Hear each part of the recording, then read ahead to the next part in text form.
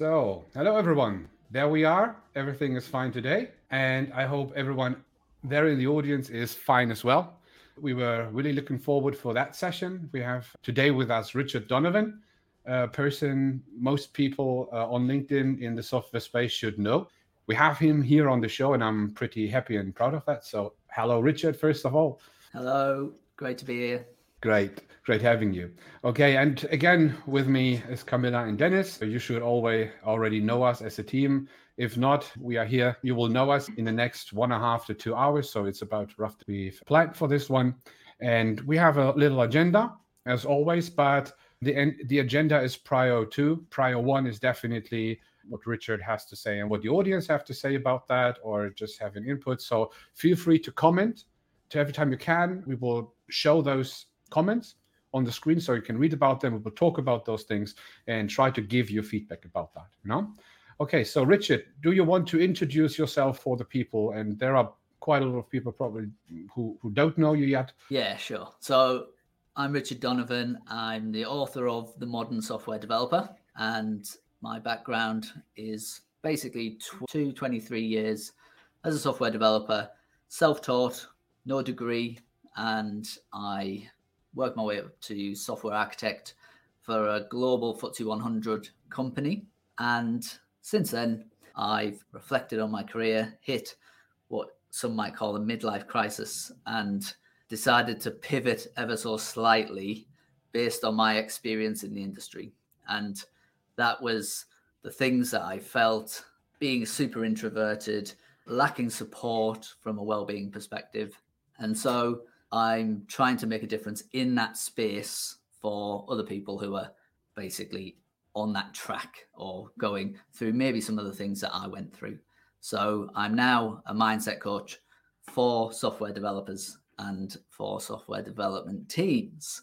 And this is my first LinkedIn Live event. So here goes. You're doing great. Great. Dennis, do you want to introduce yourself real quick?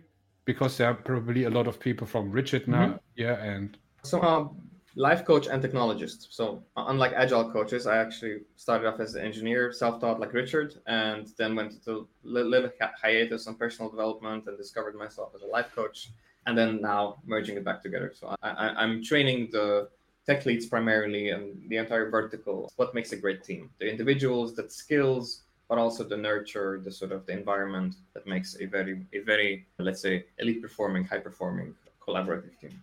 I'm excited to be here. Yeah, and we are excited to have you here because always good discussions we have. This was a bit last minute because I planned to do it tomorrow with you, when we are having a stream meet together tomorrow as well.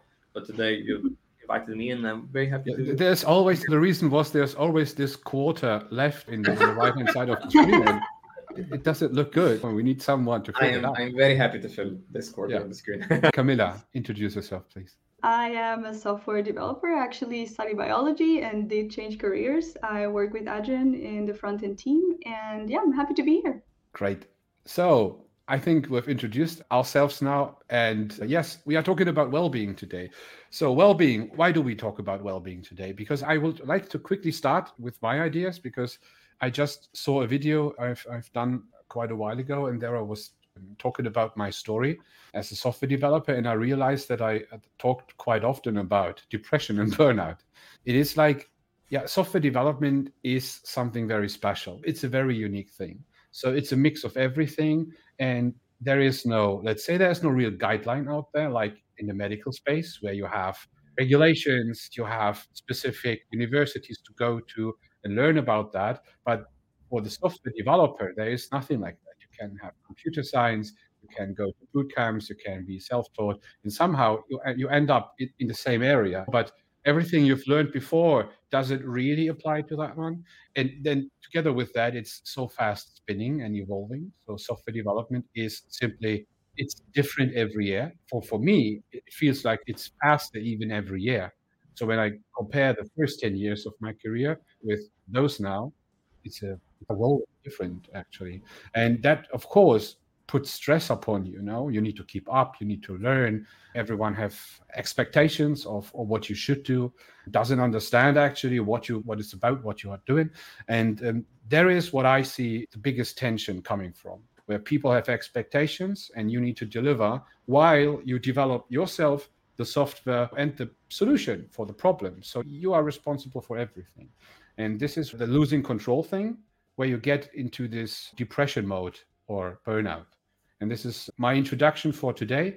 But what is actually well-being then for software professionals? So why are we going to talk about that? Richard, can you take the word and talk a little bit about your experience and why this is a big topic we should all take care of? Yeah, so I think, interestingly for me, I've always been physically active. So well-being used to mean to me just physical health, right? And so I've always thought, yeah, I've got that down. I've always gone to the gym. I've played football. I've played squash. I've done running. So that's always been something that's there. And actually, only later in my career did I realize how much that was helping me along the way. But I wasn't doing it deliberately. I wasn't doing it for that purpose. And I hadn't connected the dots. Reflecting more on my career and some of my challenges and trying to piece it all together, and thinking a bit more about the mindset, about mental health and all of that kind of stuff, I realized well-being is much broader than just your physical health. And I think one of the biggest and most interesting things about well-being is that it's very individualistic. And so that is, it's good and it's bad in a sense, because the fact that it's so individualistic means that we can't just put a single label on it. So we can't say to everyone, this is well-being and you've got it or you don't. And so for some people that's hard and it's complicated. On the flip side, it's actually really good for us, because well-being means different things to different people, and we decide what being means to us. And that's super important. And it touches, it's very closely linked to a big part of what we're talking about here, which is responsibility. And almost the first part of our responsibility is to define and to recognize what being means to us. And so just a broad stroke, that's your physical health, your mental health, feeling safe in the environment that you find yourself in, and feeling safe, being social with people as well. And yeah, that's a broad thing. And those different things mean different things to different people. And it's finding your mix of those and then branching out to the things that contribute positively to them, which can also be completely different for different people. So suddenly everything's grown legs and it's huge. So if it's individual, maybe let's bring it out to chat a little bit. Hello, you there? Yes, you. I know you can hear us. I saw he was looking. He was looking. So if you're in chat, if you can type, if you're not driving or anything, which part of well-being are you focusing on? Which part of well-being do you need to focus on? Which part of well-being would you like to focus on? If you're here with us live, we'd like to see your answers. If it's individual, then let's see what everybody thinks about it. Yeah, and in general, just what does well-being mean to you? What does yeah. So Richard, and I think this touches on our next topic in the show notes. I'm trying to keep it. Sorry, I didn't do my homework. I'm trying to keep it very similar here. The sort of overcoming resistance part regarding well-being as a software engineer, because I'm also self-taught, and I was surrounded by engineers who are also self-taught and have this hustler mentality. And very early on, let's say the first 5 years in my career, somewhere between age 17 to 25, 17 to 22, I met engineers who wanted a work environment that met their needs for well-being. So that they wanted to outsource their well-being, because it was mostly introverts, very industrious, very hustle-oriented, limited physical workout, limited meditation, limited headspace, perhaps neglect of romantic interests, but mostly just work. And this kind of demographic responded very well to workplaces, work environments where parts of their well-being needs were met. And that was a very difficult conversation to have, because then you asked engineers what they want. And they said, oh, well, I want to work out more and have more free time. They never said more money. They never said more interesting. Interesting projects are part of it. Like, how do you find this? Is this Well, when we say being a software engineer in one sentence, is this a work-related manner? Is this our individual responsibility to bring to work? Should we expect some push-pull from the FAANG companies in the US? I see that they recruit by saying, we care about your well-being, so we will basically give you anything from a gym to a kindergarten. It seems to be a popular recruitment strategy as well. What's your finding here? Is this individuated, individualized? Is this work? Is this personal? How do you draw the lines here? It's interesting because so we respond so much to the things that are going on around us and our environment and the other people that we work with and then the companies that we're involved with. And I remember I sometimes bring some of this also back to the software developer stereotype as well. And it's quite common that we're socially introverted and we stick our headphones on, don't talk to people, sit in a dark room and tap a keyboard, right? That's sometimes what we are to ourselves. It's sometimes what we are to other people. And I remember in my first job, I'd started as a tester. After a little while, I was a programmer, and lunchtime would come around and everyone would start playing, I think it was like Counter-Strike at the time, like network games. And then I'd stand up with my gym bag and head out the office, and everyone just looked at, what are you doing? You're a programmer, like, where are you going? We play games. And so even that early on, it could have been easy for me to actually be like, do you know what? I better put the gym aside. I better get involved in this. Otherwise, I'm just going to be an outcast. And I remember a conversation with my brother at the time, and it was actually around Star Wars, because that was similar. Everyone was like, Star Wars this, Star Wars that. And I was like, I'd never seen it. And the disdain in the looks that I received was just like crazy. My brother was like, you better watch it. You better watch it. You're not going to fit in. And I was like, that's not how I work. Sorry. But you can see how so many people would just do that. And they would just try and conform. So then you can see that potential stereotype can just perpetuate and people can fall along with that. Now, whether well-being is a personal responsibility or whether it's company or whatever, it is obviously a mix of the two. And it's very difficult to operate a certain way if an environment is set up in a certain way. What I always say, and again, it comes back down to the responsibility side, we are responsible for our well-being. Our employers aren't. Ideally, they'll feel that responsibility. Ideally, they'll do things to help us. But ultimately, my responsibility, my well-being is my responsibility. That's about the things that I do, like going to the gym, about setting boundaries and other such things like that, but also about taking responsibility for the way that I think about the situations that I'm in, about the environments that I'm in, about the people that I'm working with. And if everyone starts with themselves, takes responsibility for themselves and how they think and how they behave, a culture can almost create itself. And you recognize the need for, one, your own safety in those situations. And then if everyone recognizes that, the place becomes a safe place, right? There's definitely a combination. But you said it's an individual responsibility. Mm-hmm. Adrian and I spoke about this, and we even touched on this with Camilla last week, in that we keep referencing this idea that being in our teams is really important, and that as a manager, you would take on a role of caring for the well-being of your team members. So even though it's an individual responsibility, it then maybe have not to take the responsibility away, but perhaps to not hinder their ability to act on enablement. And without getting enablement, rather than being mandating it or getting in the way or preventing it or creating stigma or creating more unnecessary or accidental resistance. Exactly.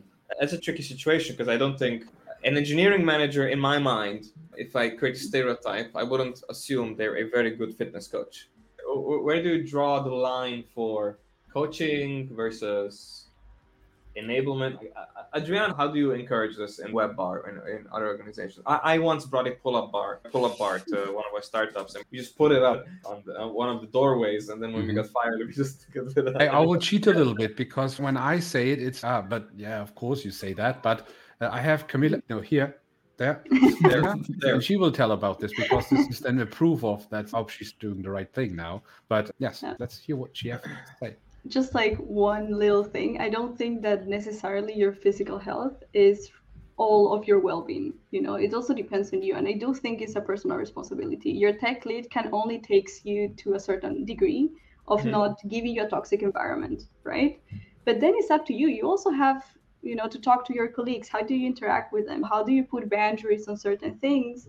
People will react to the way that you also work on yourself and this stuff, and I really think that's important. Of course, I do understand the tech leads. They do have this responsibility of like how to manage a good group. And now coming back to WebBar, like for example, I have the feeling that for us it's more of a community thing, right? So we do think in, okay, if someone needs help, we will jump in. It was very nice because I was talking to a colleague yesterday who actually bought himself a pull-up bar, and he was telling us about this. But regardless of this, I was talking with him and he was telling me, yeah, like when he started working, I was helping him more on the onboarding, and now he knows things that I don't know, and he's teaching them to me, right? And we've had this really great exchange where we were very happy about having the same experience, but the other way around. And we were both very happy about this. And these type of things is something that I think that a tech lead can enable. If you really get the good mentality out of, okay, we're a group, we work in a group. Of course, you have your responsibility for yourself, but how do you interact with each other? So Yeah. So it is, as you said, there's the idea of how do foster a good culture, and of course the idea of well-being is a part of that. So you can't force people to the point of depression to do your things. This is industrial age. We shouldn't do this anymore. We shouldn't even think about this. So a good culture is a supportive culture, a blameless culture, and we should support each other, which means that it is not, we have this often that people say, yes, but you are the boss. So now I'm not the boss. I don't want to be called boss anymore, because boss implicates the alpha person and everyone else is doing what the boss is telling. And I completely disagree with that. I like the idea of being a leader and creating an environment where everyone can develop and can get better every day, does have the room. And this is actually very important. And as soon as you have that as a leadership type of person now, then the people will have the room to actually develop themselves into what they want to become on some point. And after this idea of being helpful, for example, then they know they can come to you whenever they feel the need to do so. This is the important part. So there should be no barrier in between you as a leader and your team, and then you have this environment, because it must be one team. And actually, it should only be one hierarchy, and not the idea of you have multiple levels. And I heard that, I think it was Richard who told that to me, that the big problems in companies is actually those hierarchies, when you have let's say, as a software developer, and you have above yourself, let's say, 3 levels of leadership, then it's easy to get the feeling or the notion of being out of control, because no matter what you do, there's too much in between the persons who really decide your fate. Is it correct? How I put it, Roger? Yeah, I guess just to add a bit more context around that, I think a few times I've been in a position where my managers or my leaders have been, to what I understand to be really good leaders. They give autonomy to the teams. They trusted developers to do the right thing, and all the things that we think about with really good leadership. But actually, what I found is that there were a few levels higher up, there were people that maybe didn't see the development teams in the same light. They didn't see them as maybe contributing to the business the way my manager and his manager did. And I don't know if this was like maybe an issue with communication as part of that company or whatever, but it became quite apparent that although we were trying to achieve certain things and my managers and his manager were saying the right things and trying to push us in the right direction, it was clear that the people above them didn't see that. And so being down here, I got very disenchanted with that, because I'm hearing things that kind of align with what I want to hear, all the while not seeing any progress and feeling like it's not going to be made, because I know that the ultimate person who has the decision is not going to let that happen. And that's really conflicting. And I think that contributes to something around personal values and trying to weigh up what that means to be in that position. And to be quite honest, it was definitely a contributing factor to me moving on a couple of occasions. It does sound like that can negatively affect your mindset. Am I in control of my faith? Am I gonna, because there seems to be this sort of pervasiveness to the, if I'm sacrificing a lot or contributing and I'm being burnt out, it's being valued. Because there's nothing worse than sacrificing something and really pushing through on a project to then not have that value, to then go beyond that. Not only did I just spend the battery, but I'm now also self-inflicting pain because I expected some recognition for it. And if it doesn't come, it just makes the problem so much worse. And you touched on the kind of control word, and obviously that's also like a huge factor, and it's a huge reason why I put so much emphasis on the individual responsibility, because in that environment I wasn't in control. I was in control of what I thought of the situation, how I behaved when I turned up, and ultimately at the point that I decided I was in control, that I didn't want to be there and I had to move. Yeah, and it's very strong. And that was all for me to do. No one was going to do that for me. And if I don't do that and I can't facilitate change in that business, then I'm just stuck. I've got no control. I turn up, everyone's controlling my fate and my environment and how I feel. And for me, that is a really big contributing factor to burnout. I've got no control. Everyone's taking control of everything. I can't do anything. I'm here. I'm stuck. I'm turning up every day. What am I getting out of it? And it becomes a vicious cycle, I think. Well, when I'm coaching teams, I often do a little temperature check every now and then for burnout or just overwhelm or just any kind of form of apathy or lethargy.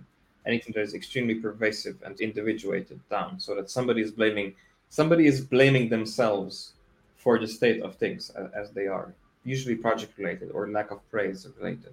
And one of the things that often come up is that they are powerless by virtue of having given their power away by accepting some self-imposed limitation, by accepting a sort of completely artificial synthetic hierarchy and putting themselves at the bottom, where it's, oh, I don't have to accept responsibility if I admit to myself that I am the lesser decision maker here. Right. Mm-hmm. So they're playing this mindset trick game with them where I can get the positive side, but avoid the negative side. Mm-hmm. If I create a hierarchy, or I create an incentive to feel my positive and the negative polarities of my well-being differently. And usually this is a leadership problem, I would say. When a leader is creating an elitist level within the team, then some people may not feel like a part of that one and will degrade themselves. And this is something you should avoid as a leader. I think so. Yeah. That you should be aware of those things. That we have a good comment. A very good comment, actually. Yeah. Hello. So, there you go. Yes. So the comment is, I agree that it's better for people. Exactly. So I agree that it's better for people not to view the team as a hierarchy of bosses and employees, but as teammates. How can we handle when there are situations in which there are obvious opposite interests between the employees and the roles that manage people and need to take into account the company's interests? Performance reviews, layoff, or salary revisions. It's an interesting combination if the company and the employees have opposite interests. Ideally, that should never really be the case, right? And I suppose there are many ways in which you can find yourself in that situation. But let's simplify. Let's say senior management wants outcomes, roadmap, results, revenue, and the first line managers, they say, oh, in order for us to get that, we need to prioritize well-being. Let's say that's a situation where the priorities are not quite articulated in alignment. They want the same thing, but they're mixing egg and chicken. Because with well-being, and Camilla, you mentioned this idea of a toxic environment. Because I always keep thinking about this. Is that a leading or a lagging indicator? Is the environment toxic because everybody's neglecting their well-being? Or is the environment toxic because I'm being prevented from being able to take care of my well-being? Or did I make the environment toxic by bringing my problems to the workspace? So I'm always finding it curious to have this sort of philosophical question of, are we causing this or are we the product of this environment? And what is the sort of lever here? What is the cycle mechanism? That's culture. The loop itself, that's culture. Yeah. But how do you make a change in this loop? So let's say if this is the loop, somebody said, oh, the Dora metric said we need to focus on well-being and collaboration. What's something practical? Yeah, I think there's a fairly common situation around that where, and I see this a lot in businesses where they put their leadership teams, for example, through management training or potentially even mindset coaching or mindset training, and they cross their fingers and think, oh, the leaders know or the management know, so that's going to ripple down and everyone's going to be awesome now. And that never happens. One of the things that I'm trying to do is bring that sort of level of training, education around mindset, leadership, a level deeper to the developers, to the people who are actually doing the work. And it does towards that question in which what that does is it gives the senior people and the people on the ground, if you like, a ubiquitous language. So they can talk about how they're feeling or what they're thinking and understand each other. And I think that's one of the biggest things that doesn't happen. They can't really communicate very well, or they're not understanding each other when they have their issues. And I think a lot of that is providing that education, providing that training, offering support around coaching and that kind of thing. And that really, I think that really makes a difference around things like, in that comment, performance reviews, layoffs, salary revisions. Those things in and of themselves are pretty stressful, not just for the people that they impact, but even the people delivering them. And to be able to have a conversation there where both people understand what is being said and how they're feeling and how they might manage that is super, super important. And if the team as a whole and the leaders as well can recognize the potential stress in those situations, it's going to make a big difference to everyone involved. Shall we look at some other comments as well? Yes, I wanted just to say that the last thing you said is very important. When you get into, let's say, circumstantial stressful situations, layoffs, crisis, and any form of something which is changing the environment in which you are by force from outside, those things can be stressful for both sides. So people often think that it is not a deal at all for employers to be in that. So just getting away from people. But the thing is, the more we move towards, let's say this supportive culture, a good culture, the closer you get as a leadership person to the people, you actually become one of them. You see yourself as one of them. And this makes it quite hard, actually, to make decisions. So it makes it harder for you as a leadership person to actually make decisions in that area. Just wanted to say that for the understanding of everyone. It was different in the past, and in many companies it's still the case that people get fired, and the people deciding that don't even know the people who got fired. But this isn't, especially in the small to medium-sized business area, this isn't the case anymore. Just wanted to say that. Okay. I would say let's go to another comment. Yes, I think there is one here. Actually, regarding the question, what can you do and what do you feel like? Jose is saying he would like to learn about strategies to avoid and deal with burnout and stress from work as a tech professional. And I think this is a very good introduction to tips and things that we can actually do as the developers or coaches. What can we do in our daily lives to actually put our effort into this? This is already a cure. Richard, on the axis of prevention versus curative effects, short-term, long-term, this seems to be on the sort of short-term curative spectrum. Is it a mix? What do you do for maintenance versus what do you do for like a save this team exercise?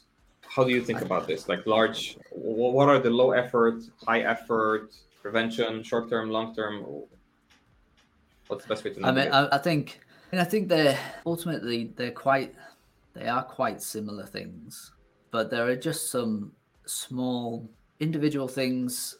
Some of the individual things we do can also be done as a team, and also sharing some of the individual things with your team can help as well. But I think first and foremost, being able to talk about your situation, just talking about it, accepting that you're heading in a direction that isn't going to be great for you, and seeking that support. Now, whether that's other colleagues, whether that's your manager, a coach, a family member, whatever it is, have someone to just be able to talk to about it, and it takes a weight off. And what that allows you to do, when you can do that and you can just get a sense of it, just gives you a bit of space. Yeah, it just gives you a bit of space to actually think, instead of just being like so reactive in your head. This is happening. I don't know how to stop, right?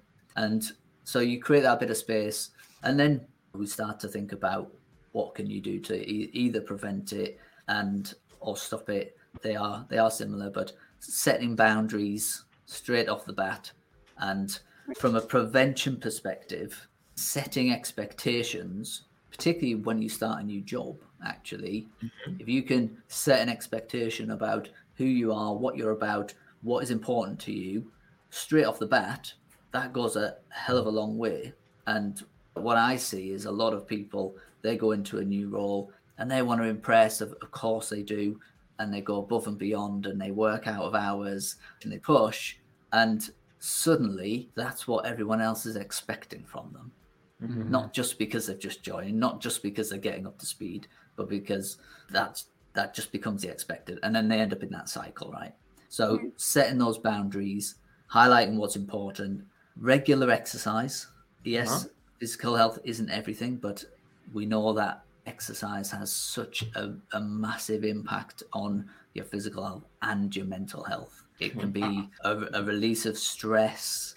Go on, Adrian. We were actually at point 1 of the agenda, no point 2, which is resistance, overcoming resistance. And you said now you should go for regular exercises. And I think regular exercises and resistance, let's say not best friends, but they are in the same room every day when you are in the room. Can you maybe combine that a little bit? You said it in a very positive way, but let's be honest. Why are you a coach for this? There is this resistance. Can you maybe bridge this a little bit? Yeah, thinking about that resistance, whether it's exercise or whether it's even well-being as a whole, we already talked about the software developer stereotype. And that stereotype for a lot of people, whether they even mean it to or not, seeps into effectively their identity. Their self-image. And that identity or that self-image then creeps into other areas of life. For example, exercise. And suddenly someone's telling themselves, I'm a software developer. Software developers don't do exercise. I see all these people who they sit at their desks 8 hours, 12 hours a day. Like they're not going out to the gym. They're not going for walks. They're not doing this. They're not doing that. That's who I am. So that's how I'm going to behave. So we've got a little bit of that kind of social pull, social norm. And a lot of people don't do exercise because of potentially their own environment that they find themselves in. They'll come up with excuses around the weather. Oh, look, it's a bit dark outside. Oh, look, it's raining. I'm sitting on a nice warm sofa. This is so much better than exercising. I don't really need to do that. This reliable voice in your head is coming up. Right in that moment. Yeah, and it's in isolation. I'm sure everyone's done that. I've done that before, as much as it pains me to admit, but I've not gone for a run because I've looked outside and it's been a bit windy and a bit rainy. But that's a very rare occasion for me. Many people get into those kind of habits, and they get into those thinking habits. And Adrian, you touched on it there. You've got this little voice in your head, and this little voice says, you don't need to do that. But it's nice convincing. Here. Yeah, it's that's horrible out there. Nice here, and that becomes so habitual that so many of us don't even recognize it. And just thinking about self-talk, that self-talk impacts not just whether you're going to go and exercise, or whether you're going to learn, or how you think about yourself, whether you feel like you're capable, and all of those things. And some people don't even realize it's there. Yeah. And I always say there's two types of people in this world. There's the people who talk to themselves, and then there's the people who don't realize they talk to themselves. But that voice is always there. And sometimes it comes out audibly out of your mouth into the room, and other times it's just up here. And really gaining awareness of that. You have that basically every day. For example, you are very motivated talking in the evening about what you do next day. Then you go to bed and you stand up, yeah, the motivation is gone, but this voice is there. And this is basically every time the same. It is very reliable. This voice will be there. And in that moment, this voice is trying to convince you to not do what's really necessary to do, which is often what you are most afraid of or what you feel most resistance for. It's actually what you should do in that moment. And learning that this is what people actually mean with developing your mindset. So it's not like you have a DevOps mindset or something like that. It is like you have a mindset. Mindset is a personal thing. It's how your mind is wired in such a moment when you encounter resistance. So resistance versus the muse. So which you pick. Are you disciplined enough to, even when no one is looking at you, there's no one in the room except no one will notice if you don't go outside now and go for a walk. No one will notice. Will you still do it, or will you find reasons to not do it? And of course, it's easier when others are there. You are in a group, you have this form of group pressure and everyone is going, then you, of course, go with them. But it's about discipline. It's about when you are alone with yourself alone. And this defines your future. So in my own experience, it defined my future. So in my past, discipline wasn't the highest priority, wasn't a big thing for me. So I was an enthusiast. So some days I was really putting everything into one idea, and then I forgot it again. So my things were not long-term. I was only a short-term person. And over time I developed, especially in the last 5 years, especially when I got a family, kids. So when time was not plenty anymore, then you need to, if you want to do something, then you definitely need to have some discipline. But it's definitely better to do that by yourself when you have the time. This is definitely, so I was late in my life developing discipline. I really have to admit that. Same. I just recently started working out regularly, especially now with the kids. Made it my focus to take care of myself a little bit more, especially since I have a tendency to have like extreme work sprints throughout a year. Like I do over 1 or 2 big intensity projects because I seem to respond well to that cadence. But from what you're saying, it seems like that there's no action to be taken unless you inspire some level of introspection or soul searching. Like that seems to come first.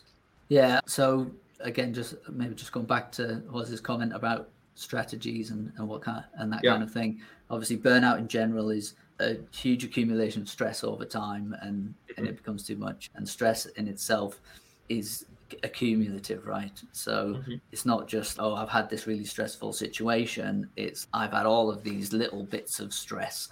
Some of them are tiny, some of them are huge. And I'd use the analogy of just like having a bucket, and it's getting filled up with all of these things, big things, small things. And you could have a really big thing that takes up a lot of space in that bucket, but you've handled it pretty well. It's still taking up the space. And you could get later in the day and a small thing could just come in and tip you over the edge.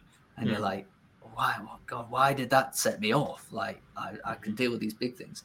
And I think that, again, just touching on the resistance, like it's these ideas that productivity is about just constantly going at it, spending time and constantly working.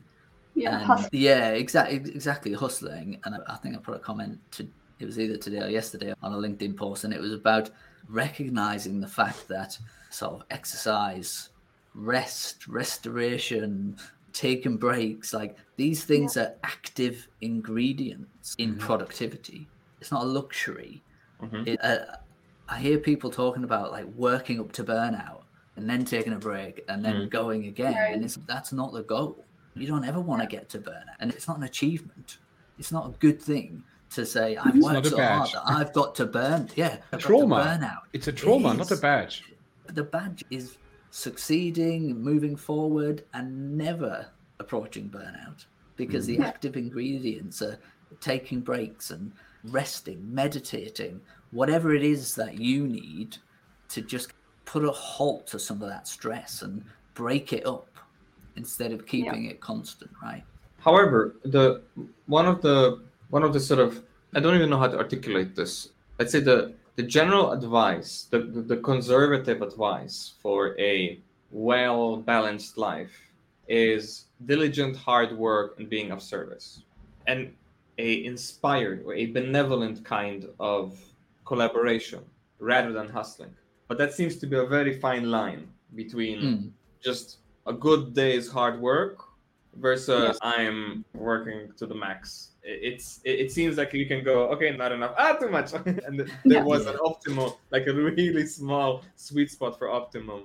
Sorry, go on. So is that a muscle that you can build? Is the problem that being makes that sweet spot narrower, or does it just move it to the left or to the right? How much of this is actually just DNA and how much of it is actually environment focused, mindset focused? Are you supposed to build more resistance by making yourself be more enduring, or should you make yourself not drain the battery? Treat myself like my energy levels like I would my iPhone battery. I don't want to burn it all the way to 0, and I don't want to charge it up all the way to 100. What is a useful metaphor for people who, because this is very unintuitive, because this is not a linear problem. If I work 0 hours and 1 hour and 2 hours, there seems to be a linear effect. But the more I get to that sort of 6 to 4 hour range, it's still a linear scale, but it has like tremendous negative long-term consequences on your body and your mental well-being. So how do you navigate this? Like, how do you explore this? Maybe people are just burning out while they're exploring how they deal with burnout. So is this something to be avoided, or is it just to be done? Yes, encouraged, but done so in a way that you learn from it. Because I would say burnout, no problem. We all burned out here, but we learned something from it. So I wouldn't take away the lesson of burnout from someone. What I would encourage them is to not repeatedly get burnt out and not learn anything from that. So this seems to be like a very precarious sort of... Yeah, I would say that I've burnt out, but I would say that I wouldn't burn out now. I knew what I know now, I wouldn't have burnt out. And that's about, there's quite a lot of self-awareness in there, right? But again, accepting that active ingredients in productivity are rest. It just is. Like in the physical world, for athletes, they can overtrain, or they can do too much, and that results in a lack of motivation and getting tired, fatigued, and injury. Guess what? That's basically burnout, but it's just a completely physical manifestation of it. And what do? They have rest days. They do things to recuperate, and that's how they perform at their best. Just make sure my monitor doesn't turn off. That's how they make sure they perform at their best. And that's just the same for us in a given day, a given week, a given month. It's not, let's see how long I can go at this thing and do something until I feel like I need to rest. No, it's let's get some efficient work done. Let's get some good work done and rest, reset, do something a little bit different. And now let's go again. And now let's go again. And what that means for the longevity is just that you just go for longer. And the alternative is that you burn out. And the problem is burnout is different for different people. And for some people, that means 2 days of rest. For other people, they don't get back to themselves for weeks or months. And that's the issue. And just very quickly as well, I read a comment the other day where someone said they felt guilty that they took a day off because they knew they could see burnout coming, but they hadn't burned out yet. And they felt guilty about taking a day off. And I was like, you mustn't feel guilty for that. That's an active part of you being productive. We had a situation this week in one of the teams I coach, in that we finally got them to deliver sooner, but they didn't have a muscle. They didn't have a sort of trained response on what to do when they finish early in the project.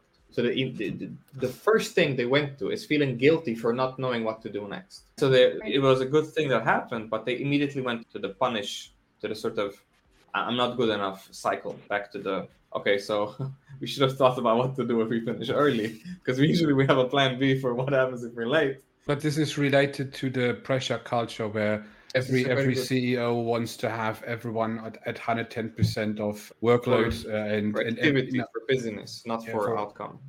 Yeah. The problem is this is an illusion. So this doesn't work, and this doesn't add to long-term sustainability, as Richard just described.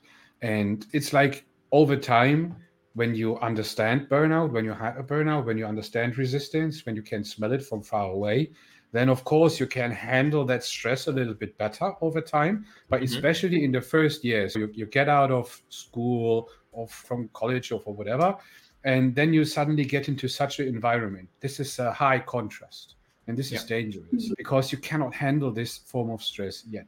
So most people can't. And so there I have maybe a last question before we get to the next comment is to all of you. Do you need to get burnout once in order to understand burnout, really? Richard is go Richard. I completely understand how it comes about, but for me, I think the reason it comes about is because of either a lack of awareness or a lack of education around what it means to be productive. As I just said to Dennis, knowing what I know now, I'm not going to burn out, provided I do the things that I know are good for me. And it's the not knowing that makes people burn out. If they're never exposed to that, then you can see how that works, right? They go through it, they do it, and then they maybe do some more reading and look up what's happening, and they get education that way. So if they don't get exposed to that message, if they don't realize that, then yes, they probably do need to burn out to learn from that. But I do believe that we can educate people about ways in which you don't have to do that. Okay. I mean, I think burning out is so easy that you don't have to encourage anybody to go and experience it. I don't think anybody's. This is my problem with burnout, as Richard was telling. Some don't have a big problem with the consequences of burnout, others have. And in my opinion, or when I faced a burnout, for me, it was like a trauma because I could remember the negative effects, because normally in life, you cannot remember negative effects long-term if they were not like a traumatic experience. And a burnout is. So a real burnout is something because you feel out of control. And feeling out of control, especially for an entrepreneur or a leadership person who is liable for things, is a bad situation. And you remember, this is a trauma. I was thinking about quite a lot. So this was the reason why I asked the question. So I only learned it after. So in hindsight, after the burnout. Nobody prepared you. Nobody gave you a... People told me to make... By the way, this is a burnout-prone industry. Here's a handbook. But I was always smarter than everyone else. Yeah. And afterwards, I was as smart as the others, but it took me a time to do that. And yes, so I think everyone is different there. Camilla, you wanted to say something? Yeah, it's a bit regarding actually like what Richard was saying before about taking a break in general and accepting this as something necessary. Actually, like I went last month into really a phase that I was like, okay, I feel a bit odd. I don't know what's happening. And then I realized most of these things was actually my nervous system that was not correctly regulated. And this is something that happens. Like when you're going into burnout, I'm not saying I was going to burnout, but let's say you have a very stressful moment in your life. You don't know what's happening. You're conscious about a lot of things. You work on your limiting beliefs. You check that you have a good environment, a good routine, and nonetheless, some things are not fitting in. I think you should definitely check also your nervous system. And this is very important. And I know I'm being a bit like kind of biology to this because it is important. But the thing is, there are so many things that we can do. And getting out of this fight or flight mode requires you to rest. You need to rest, and you need to learn what rest means for you. Okay, rest for me might mean, I don't know, I just want to take a nap. For other people, resting means going for a run. It doesn't matter. You need to get to know yourself in that sense and knowing what actually rest means for you. And there are many techniques about this. And if I can recommend something that is amazing, is this one podcaster. His name is Andrew Huberman. He talks a lot about, like, he's a neuroscientist. He talks a lot about like biology and how to implement protocols of well-being. He's amazing. He's great. You don't need to know anything about biology to understand what he's saying. He will get you there to that point that you understand complex biochem stuff. And actually, he talks about this thing, and he talks about like different breathing techniques that you can do, when to rest, and how to sleep. Like proper sleep is something that is really good for you. And I know it's weird to say this for someone that has twins right now and can sleep in a couple of weeks. But in the end, even if you nap, you need to learn how to nap properly. Because if that are the only hours that you're getting, then you better get the best out of this. And there's several protocols or several things you can do with this. But sometimes it's not about you and you not putting the effort and you not doing enough. Sometimes it's your nervous system and you need to regulate it. So this is something that is also important to just take into account when you're talking about all of these things. I do follow. We do a lot with my wife together with the micronutrients. This helps us a lot. We discovered that late. But that's actually a big factor because the stuff we eat normally when you don't have much time is basically garbage. So no matter if you buy it somewhere, there is not much good stuff out there anymore.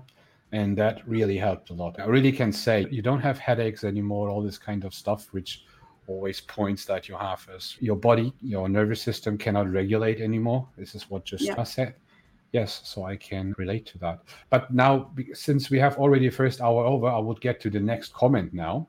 So Grant Mill, hello Grant, nice to see you. We have met a while ago on LinkedIn or connected, and you are participating here now. Thank you for that.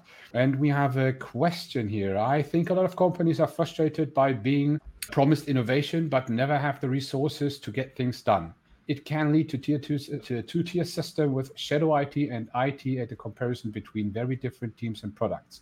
Agile would say teams should be self-organized, but when the company starts dictating methods, it's going to lead to stress because it leads to conflict. So this is now a very, let's say it's basically a technical question, more technical question in the software space, which is in contrast now. What is your idea, guys, when you really listen to or reading to that? I keep seeing that word done, and Richard, you mentioned it just now on your reply to the previous comment. You said something that I have in my mind. It's important that you rest once you're done. Now, I know that Angel and Ricardo, who are also with us live here, they're from the game dev industry. And they are notorious for having very long crunch mode incorporated into a normal roadmap. They have a very fuzzy definition of done. Done is at some point after launch, right? And the software industry, I would say, the software processes, especially in less mature environments, are notoriously struggling with being done with stuff. So it's easy to say, yeah, I will rest when I'm done. It's just that I'm not done, and I'm never done. And we have a culture of never being done with something. And I see that quite often in engineering organizations that are prone to burnout. So how do you handle, you say, okay, rest when you're done. But it seems that that's not enough for somebody who is in that hustle mode, promised not enough resources to get things done. If I interrupt myself to have more productivity, it might seem short term that I will have even less resources because I'm spending some of those resources on rest if I'm resting during work. If I'm not resting during work and I allow work to expand beyond its 8-hour boundaries, then I also might not have time to rest while I'm not at work. And so that then this definition of done gets murky. How do you navigate a landscape like this? Like, do you just do a hard stop? Like, do you interrupt? Do you have like yoga sessions midway through the day? Like, how extreme would you recommend somebody goes on nurturing their well-being actively to have an active component on the workplace itself? How would you incorporate that? So I think just to pick up on what you said there about resting when you're done, I don't think that's not my message at all. Okay. So like my message is rest is an active ingredient in whatever you're doing. And again, yes, it's different for different people. So someone might be able to maintain an hour full on concentration, full on focus, and then they start to maybe lose a little bit. Mm-hmm. Someone else might be able to do that for 2 hours, maybe 3 hours. Just lose their edge and then they get tired. What they probably can't do is 8 hours, 6 hours, but they'll convince themselves they can. Mm-hmm. So my biggest point is that it's not that you can't do it for that amount of time. The point is you're nowhere near as productive as you think you are. You're not. You think you're working hard and you think you're working well, but you're not working efficiently. And so when we think about, but I'll just keep throwing time at this thing, it doesn't really work like that. You're not working, as to use your kind of battery analogy. If you think about your efficiency or how effective you are, like that percentage is coming down the longer you're working on something. Or like a combustion engine. Like a combustion engine has a fuel efficient range at a very particular speed. Yeah. Right. So, and I do like your kind of battery analogy. You have, maybe there's a percentage which is your optimal percentage, and that might be 70%. And okay, you recharge and you can go and go and go, and it's all going great, and you get around 70, 65%. And then if you want to keep being optimal, you need to do something then. You don't get down to 30% or 20% and then go, I must recharge. Not if you want to be optimal, but you can. How do you incorporate that into the workday? So just work as an individual, for example, doing things like the Pomodoro technique, which I use. Describe it real quick for the viewers who are not familiar with. Yeah, sure. the Pomodoro technique is effectively just chunking up, I'd say, your attention rather than tasks, because you could be working on the same task, but what you effectively do is say, okay, I'm going to work for X amount of time, and when that time's up, I'm going to have a break for X amount of time. Now, the standard is like 25 minutes, but 25 and 5, right? Yeah, exactly. Yeah. But you might do 30, or you might do 40 minutes, and you might do 10 or whatever. And so you'll find something that works for you. But just having that there and having those regular breaks and having that nudge to go, okay, reset, walk away, stand up, get some fresh air, whatever it is, just allows you to reset, and then you go back at it and you just feel that little bit fresher. And having that throughout your day, one, from a mental perspective, is super useful, but even from a physical perspective, if during that 5 or 10 minute break you actually stand up, because just sitting here for 8 hours straight is absolutely awful for your physical health.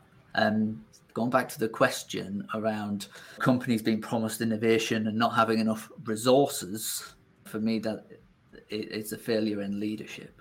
It's a failure in leadership of that company, and I've seen it again and again. And it's absolutely right that it leads to stress and it leads to conflict, and that. I would even go beyond and say it's a problem of business, then leadership, then down to the operational levels. It's basically a fundamental problem with the entire idea of the company. So when everything is already, let's say, frameworked for the impossible. So when let's say your CEO is telling you or gathering everyone and telling, hey, guys, everyone, we need to do the impossible, then you know this company is a bad one. Because you can't do the impossible. The impossible is impossible. And this is the problem. You are predestined to run into burnout in that situation because you can't do else. So you can try to, but this will cost you that much that you will run into a form of depression the one way or the other. So there is no way around it. This is a form of survival mode before you have started. So think twice about if you want to be in that kind of company. This is what I can say about that. Yeah, especially about the company dictating methods as well. We're revisiting that sense of not being in control. And there's nothing worse, like as a software development team, how to build software works. And then someone comes along and says, "Are you doing it like this?" It's like, you then get that internal struggle. You're like, that's really not the best way to do this, or the most efficient, or even the best way to get it done. But someone's coming along and they're like, yeah, you're doing it like this. That's not a nice place to be. And definitely a contributing factor to burnout for sure. That's for an individual. So we are now let's say in a meeting for 70 minutes, 75 minutes. Would you have done anything differently? And I know it's your first time on LinkedIn, it's our first time meeting together as well. But if this was a recurring meeting, would you go to the extent of maybe breaking up this meeting or having an exercise moment or having like a 5-minute break in 5 minutes in? Because I think people treat meetings and collaborative and even pair programming as this sort of, I don't want to waste the other person's time. So rest will be when the meeting's done. But if the meeting is open-ended or it takes 90 minutes, would you incorporate rest into any activity? Like, how would you go about this benevolently? Yeah, no, I would do. If I felt that the meeting I was booking, it was going to cross a particular threshold or whatever, and I definitely recommend just falling away, go and have a coffee, just take 5 minutes, come back. And I also think that adds to the meeting. Whenever I've seen that done before, people come back and there's just renewed energy. Decompress a little bit and sort of do a mini recharge. Okay. And what tends to happen, this is slightly different because it's obviously a subject that we're all quite passionate about. So, you can get a bit worked up about it and that's fine. But let's be honest, not all meetings like this happen during the day. And some of us are just sitting there going, come on. That's a good point because software engineers are very passionate about coding. So that they might think, I'm not going to take a break because I'm really passionate about this. And you just code, and that's really hard. And that's it's a really interesting point because I hear it a lot that some people are a bit like, do you know what, burnout doesn't really apply to me because I love coding. Yeah. So I can just code 5 days a week and then all weekend. Oh, okay. And then go back to it again and carry on. it's great. It's great, right? It's great to be passionate about something. It's great to like really enjoy doing what you're doing. But for me, it's not a free ticket. It's not something that allows you to not burn out. It still comes back to the fact that those active ingredients in productivity and performance are still rest. They still need to be done. And I do as your that a lot. motivation drops a little bit, you fall into a hole actually, and you then just realize how much of the reserves of your mind and body are actually depleted. And this is when you realize it. And Dennis was saying that in the beginning that you do, and suddenly you realize you're in a burnout. No, it's not suddenly, you just realize it suddenly. And this is, you can combine those two ideas, but you don't. So it is the same if you are wounded and you're running outside, doing a lot of some stuff outside, then you injure yourself. And after 1 minute, you just realize it. It took 1 minute, you could walk on before you just realize that you're actually bleeding because you had enough stress hormones in your body, in your veins, let's say, that was okay to carry on for a bit. And then suddenly everything. I had that once as a child, when I broke my arm. I was just standing up and doing. You're in shock, yeah. I was in shock. I just went on, and people were looking at me, and my arm was. But it's a fight or flight response, right? Exactly. I saw it and then fell down. Survival. And this is the same with burnout. I think what's interesting about what you said, Dennis, and it's probably a really important point that didn't really come out, and that is that I think when you're really passionate about it and you really love coding, and so you feel like it doesn't apply to you, I think what that does is it allows you to go for longer without feeling those effects. But what that actually means is that you get deeper. So when it does happen, it's a lot worse. It's a great contrast. And so then when you lose that motivation, it's also even worse because you're losing the motivation for something you're really passionate about and you really love. In contrast, if you're doing something that you're not that bothered about, but you realize you have to do, and you're under pressure to get it done, you're going to have the same impact, but you're actually going to reach a realization a lot earlier. And if you do get a little bit of lack of motivation, it's lack of motivation for something you don't really want to do anyway. So there's less of an impact. So actually, when you're really passionate, there's potential for it to have a bigger impact on you. I just want to connect the dots here because we were talking about the individual, but then we had questions about the team.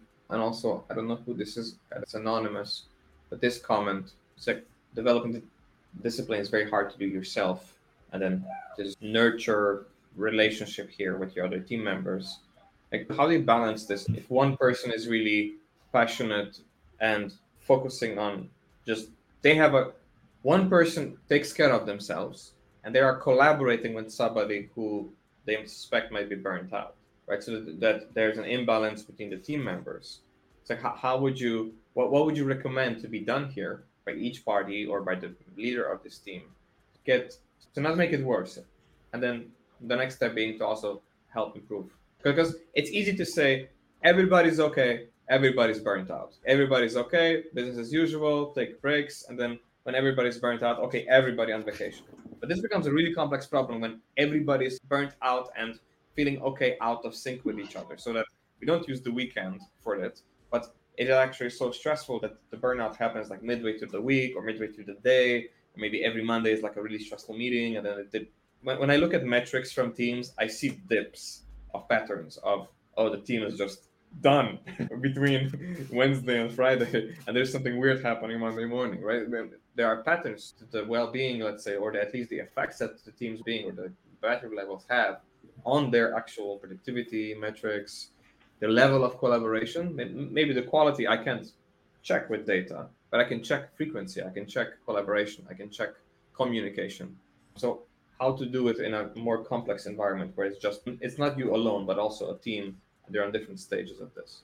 Yeah, it's difficult to just go into somewhere and spot that and make a change right there and then. But it's not acute, it's just something recurring. Yeah, what I try to do is, again, impact the leadership, instill things like, I do it individually, so I define my own personal core values.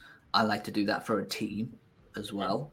and have everyone contribute to what the values of the team are. And you basically go through a process of, again, what I effectively do for myself, for the team, and you can create like a charter that everyone signs up to, and that's about ways of treating each other and things that we don't put up with, or we do put up with, or we encourage, or we discourage, and all of those things. And you're absolutely right. It comes back to the well-being so individualistic. We can't expect everyone to just be here or just be here. It's going to be like this all the time. But when you create that environment, and again, that ubiquitous language, so people can communicate how they're feeling, what they're thinking, and feel safe, and they know what's expected with regards to the values that have been created, it becomes much easier for people to share what they're feeling, and even for other people to talk to them and approach them, because it's in line with the values of the team. So you can have that conversation in a capacity where you're like, hey, do you know what? I really feel like you're not being yourself recently. You've not had the usual energy that you bring to these meetings. Is there anything going on? Right. Whereas in a team where you don't have those values, you don't have all of that stuff, asking someone that question, they might get really offended. And they might be like, well, what do you mean? And and again, it's about creating that culture and impacting leadership and facilitating those potential conversations, really. And what I can add is, I always love to say, when you're creating teams as a team leader, as a leader in general, I always focus on the average. It's not, what you should do is saying, oh, the higher management or the business is telling you we need to really do performance now. So I basically set the bar at the best people, the best efficiency, all this kind of stuff, because people cannot keep up all the time to that level. And you need to do something in the middle, something average. And this is always the best to do, which is then easier for the people to say, okay, I'm only need to perform in average, but every day. I need to do that every day. I need to find ways to perform average every day, which is way more easy than to perform like an elitist every day. It's simply not possible. You cannot give every day 100%. So even if this is basically a phrase we often use, you need to give 110%, and others say, oh, you can only give 100%. No, you cannot give 100% every day. Or other, you need to define what 100% is. If it's only the average, then it's okay. When 100% is a realistic target for everyone every day, with all fluctuations we have. Sometimes we are sick, sometimes we haven't slept well, sometimes something happens in our life, something bad happened, we cannot concentrate on work. And when someone forces us then to do the best we possibly can in that moment, that's actually an unnecessary tension. And this will definitely lead to problems. And this is what you need to learn as a leader, especially when you are a leader in between your team and some higher management with playing around with some Excel sheets somewhere and saying, oh, they can do more. They just type a little number there and everyone is working faster. This is nonsense. And when you do that, especially as a higher management, you just need to realize, and I say this now as CTO, you need to realize that you damage your own company, your own culture, and the people working that one. You basically... you drain your own power down, and this is what you shouldn't do. And this is so important, why I think you should go for the average, and make the average is something you can sustain over time. So for example, in Germany, we have definitely 2 days off a week. This is the common standard, and we are used to it. And this is good because you have 2 days where you know that everyone is not coming after you. So you really know Friday evening, your week is ending. And this is I know that this is not everywhere in the world, but this is something which is already going into that direction. You could work 7 days. So I do that from time to time. And every time I do that, I realize on Tuesday or Wednesday that I don't have power anymore because there was no weekend. There was no time really with the family. I do notice that my attitude towards that is also changing as I get older. So when I was in my early 20s, I was like, hell yeah, bring it on. Like, I can either party and go out and stay up till 5 a.m., take a quick nap and go back to work, or I can just take the night off and then just work the weekend and mix my passion work with the actual work. And it seemed as if I have an unlimited amount of reserves in my battery in my early 20s. And I got hit very quickly with the realization that, oh, not only is there a sort of diminishing return to how much I can drain from the battery as I keep doing this, but also the battery gets getting weaker as I get older and I neglect my physical health and my mental health. Yeah, the body isn't working that well anymore when you get older. Yeah, and it's not covered by AppleCare, so I can't just get on you. Okay, just for the last shout out for the audience, because we're getting now into the last quarter of the stream. We have still the topics in front of us, the power of perspective. Maybe it's an interesting part to ask you now. How is the perspective in your workplace? Can you generally say that you actually have a good perspective of everything? How do you think about things in your company? How do you see things? Is there a good culture? Is there a supportive culture? So tell us a little bit about your situation that we can, after we've talked about the power of perspective, this is the topic of Richard, then we can basically connect that a little bit to your feedback now. So please give us a little bit of insight how you feel in your work environment as a software developer in a positive or negative way. Just give us some hints about that. Okay, and the power of perspective now. A second, I need to press a button. Now, okay. Richard, you gave us this topic for the agenda. I think this is quite an interesting topic, and we haven't covered that a lot during that stream now. Would you give us a little bit of explanation what you mean by that topic? I think it links to being open-minded fundamentally, and it probably resonates quite a lot with me because I used to be completely opposite. Like, I'm just like, yeah, this is how it is. This is what it is. If it's not that, it's black, it's white, it's this or it's that, it's right or it's wrong. And more often than not, I'm right, you're wrong, basically. And I think as I've got older, as I've worked on my mindset and studied more around that, I just realized that particularly when we think about specific ways of thinking about one thing, and this kind of delves a little bit into our own beliefs that are quite tightly held and maybe have been held for a long time. And we obviously default to those in any given situation. Oh, this is how it is. And suddenly recognizing that actually there's so many other different ways of looking at this situation, and not just realizing that there are so many other different ways, but being open-minded enough to entertain one or two of them, or to even try them on, which is really interesting. And I did it around affirmations. When I first heard about affirmations, I was like, what a load of rubbish. What a load of rubbish that is. And then I had something hit me, and it's just like, how can you say that? You've never even tried it. And I just sort of like paused and stopped myself. I was like, yeah, why are you saying that? You haven't tried it. You don't know anything about that. And so I did exactly that. I thought, okay, I think it's a load of rubbish. I'm going to give this a go and let's see what happens. Either I'm right and it's a load of rubbish and I can feel good about myself, or I'm wrong and I get quite a lot of benefit from that. And it turns out I was wrong. But I believe that anyway. So it's really interesting that obviously we all end up in all kinds of different situations, different environments, and every given situation, there's always numerous ways to look at it. And what's even more powerful than that is that you can choose how you look at it. Like, you can have an initial reaction, but you can choose to change that. If someone says, I look at it like this, and you can effectively choose to look at it like that as well, and potentially feel benefit from that, if you're not feeling benefit from your perspective. And I think that's just super, super powerful. And I think in general, it's one of the big advantages of coaching, having someone who can say, oh, okay, I see that you think about it this way and that makes you feel like this. What if you did it like this? Or how would this person in this situation look at that? And then it just opens up possibilities and spawns all kinds of different thoughts and ideas. I think it was so I Einstein. think it's super powerful. It was Einstein who said that there is no empirical evidence of things are being positive or negative. I think I've commented that on some posts the last days. And it's basically up to you how you decide things are.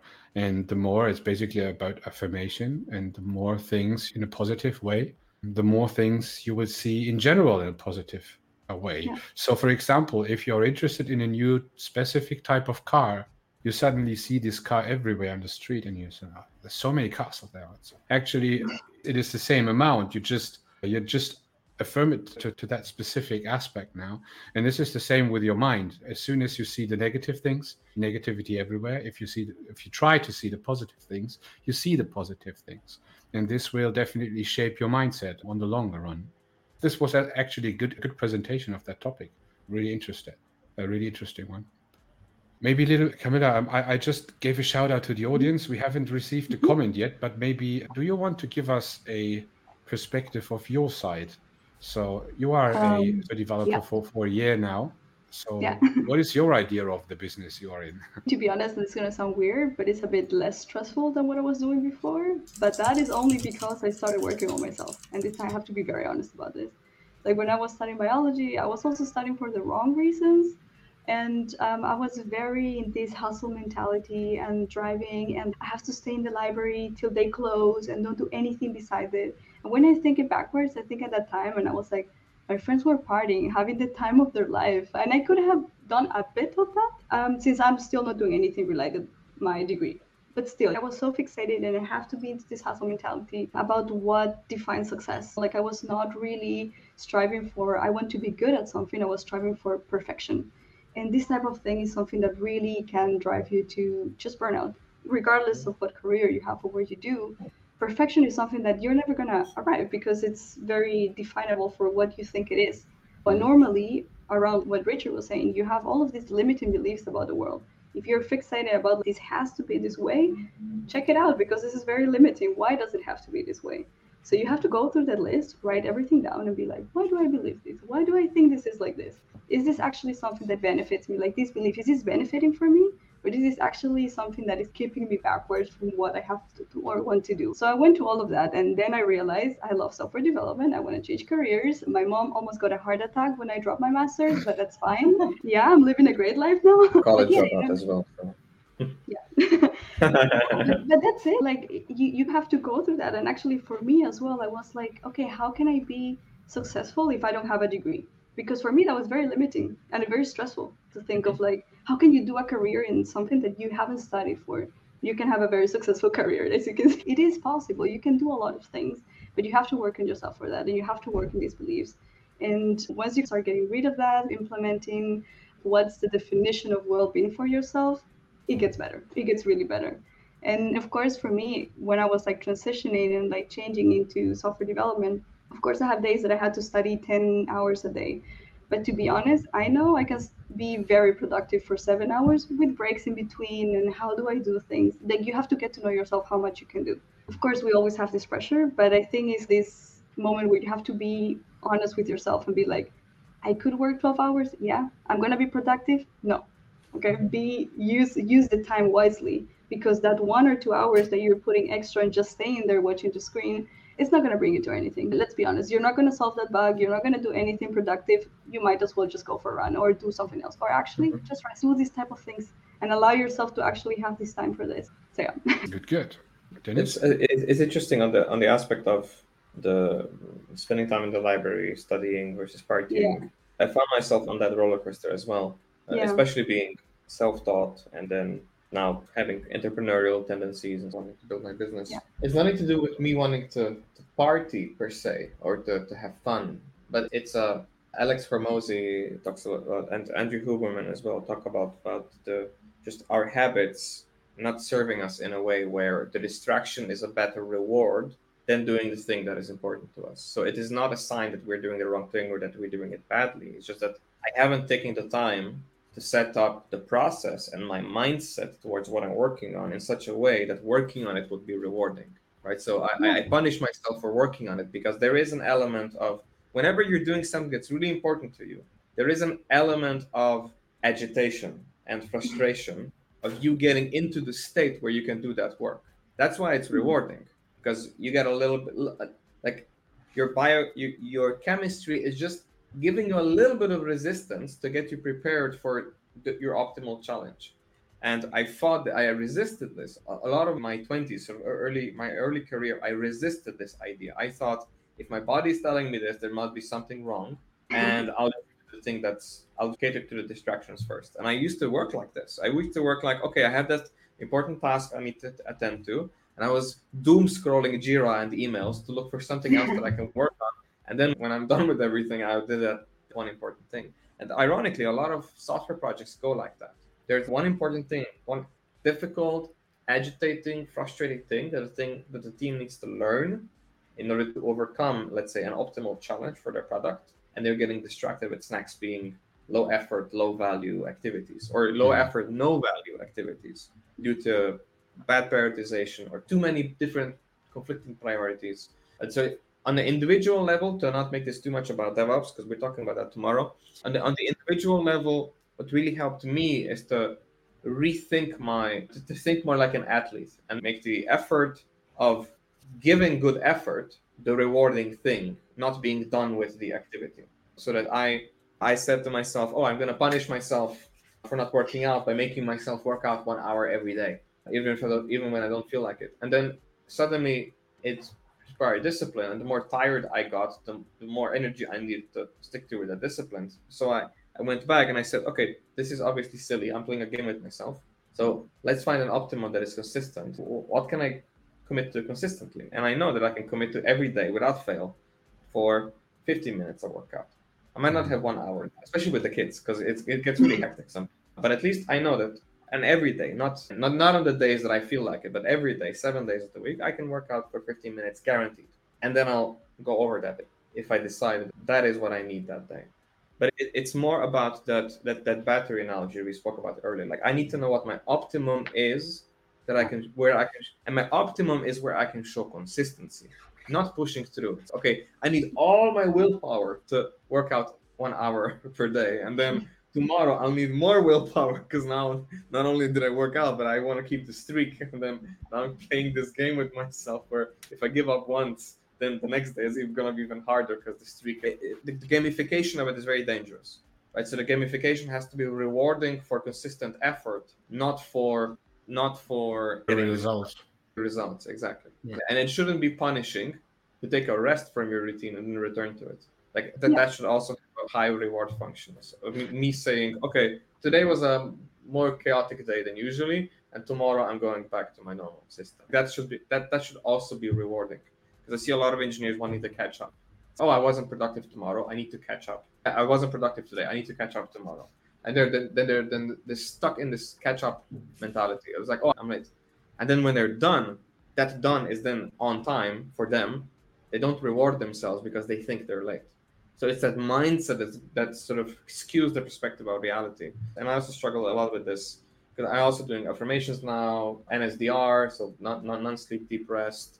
Spend a lot of time with the kids. I'm blessed with working from home, so we also cook fresh food every day. It has its perks and its benefits. The other problem is that it's very hard to completely shut off. Yeah. Like for me, that has always been something that has been in the way with, let's say, perfect well-being. But it's always a work in progress. Regarding the agenda, I think we are actually through by going, let's say in alternative ways around that one. So I think we covered all of the topics. And if there are any more questions, you have some minutes time to still toss them to us.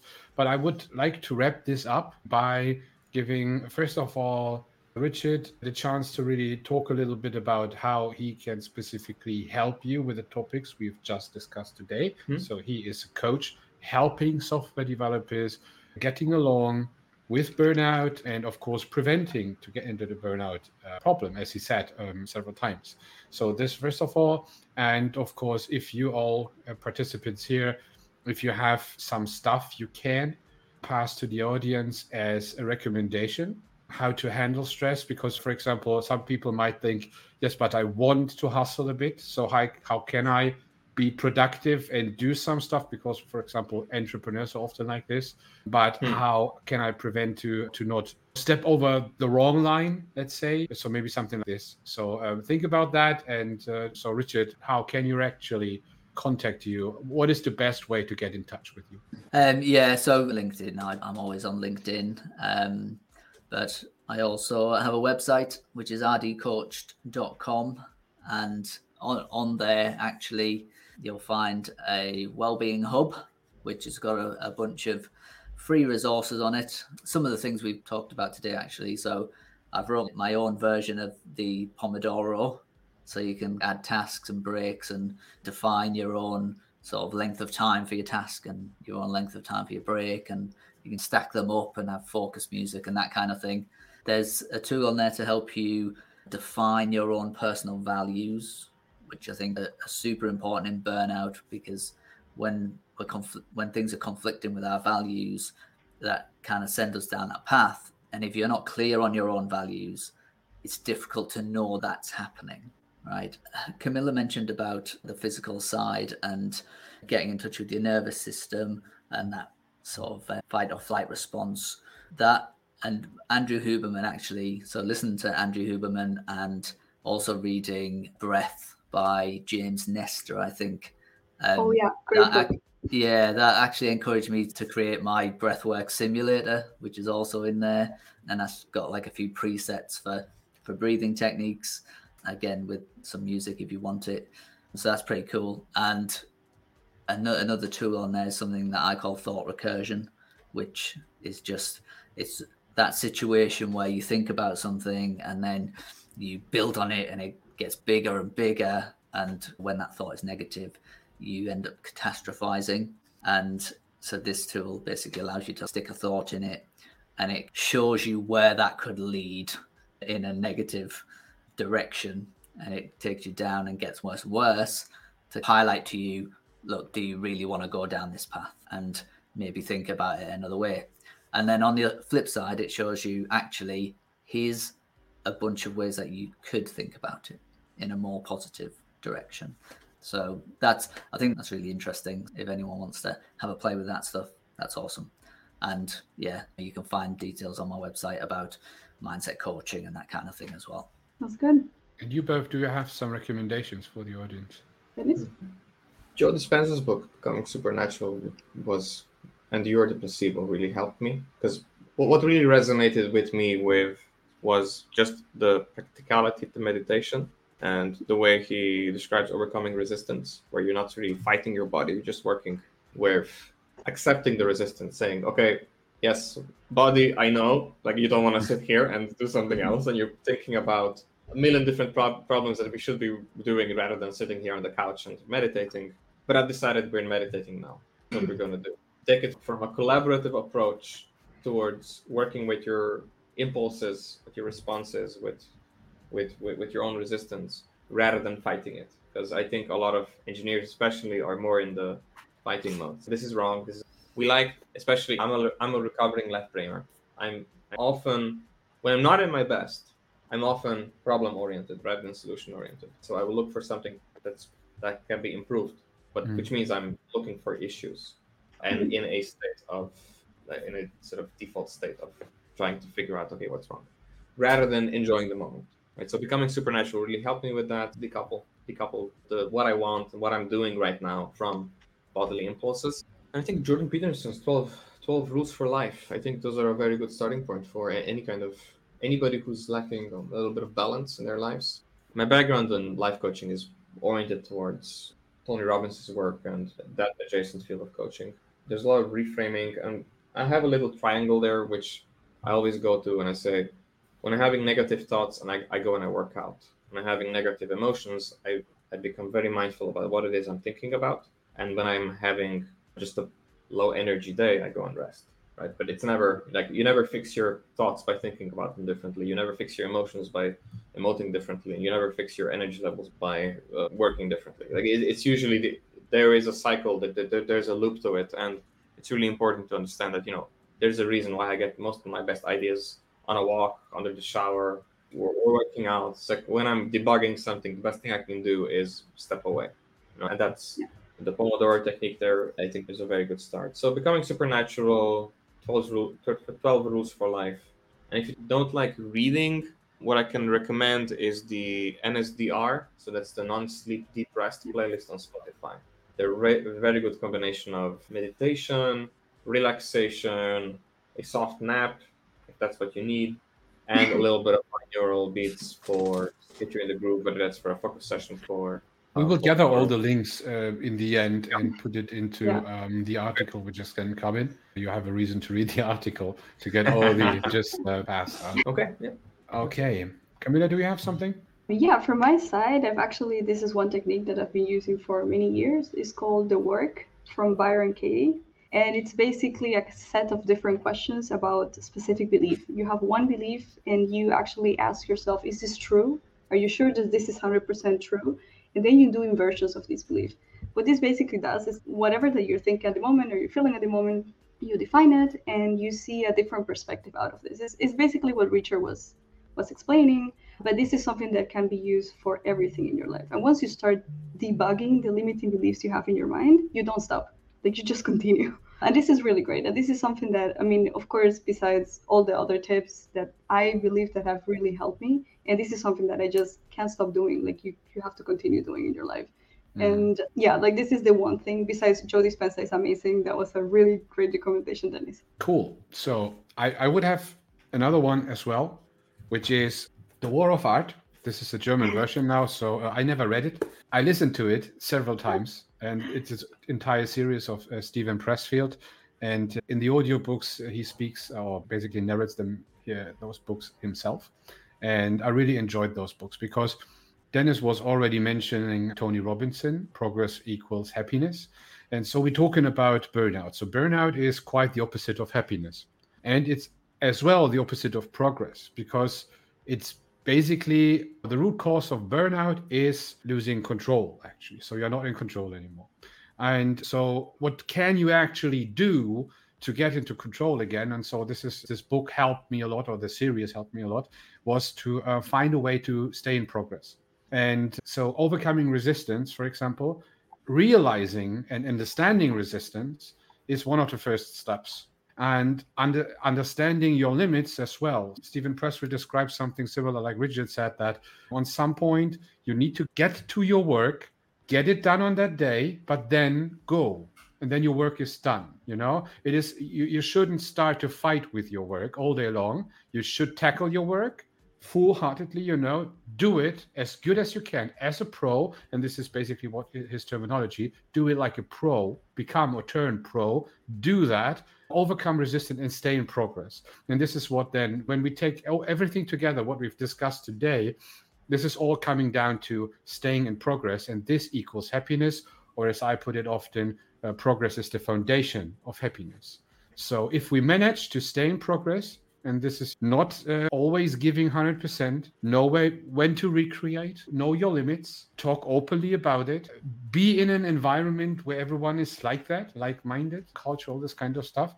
This is all coming together, starting from the individual person. So this is why I really like that book. And this describes the journey of the creative person. And the software developer is a creative person under pressure. And so this is how I can put it now for the theme of so this is my recommendation. I'll put it as well, The War of Art, great book. Okay, I think we have come to an end. It was a great session today, and I have to say thank you to each and every one of you, to everyone in the audience that you have attended in large numbers this day. And yes, we have this type of stream every Wednesday and every Thursday. And we are happy to have you there. We will have different topics, sometimes softer topics, sometimes harder topics, but all revolving around the idea of engineering, culture, software development, and leadership. And this is an invitation to follow us. There will be articles about that on each of our blogs. There will be LinkedIn posts around that. So follow us. It's easy to do that on LinkedIn. And the idea of those events is that you, as the audience, you can participate. It's not like reading posts and commenting on the post, but commenting here, get your feedback, involve yourself.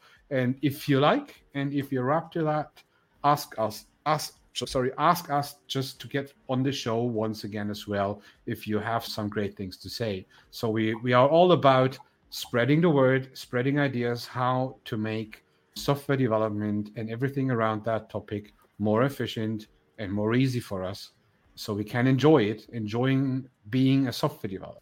Thank you from my side. Thank you, everyone. Yes. Any last words of you guys? No, great session. Yeah. That was well said. Thank you for having us, and thank you for hosting it, Adrian. Yeah, you're welcome. Okay, great. Then we are going offline now, and have a nice day, everyone. We will set up some elevator music and see you the next time. Bye-bye. Tomorrow for that. Tomorrow, yeah. Very important. Okay, take care. Bye-bye.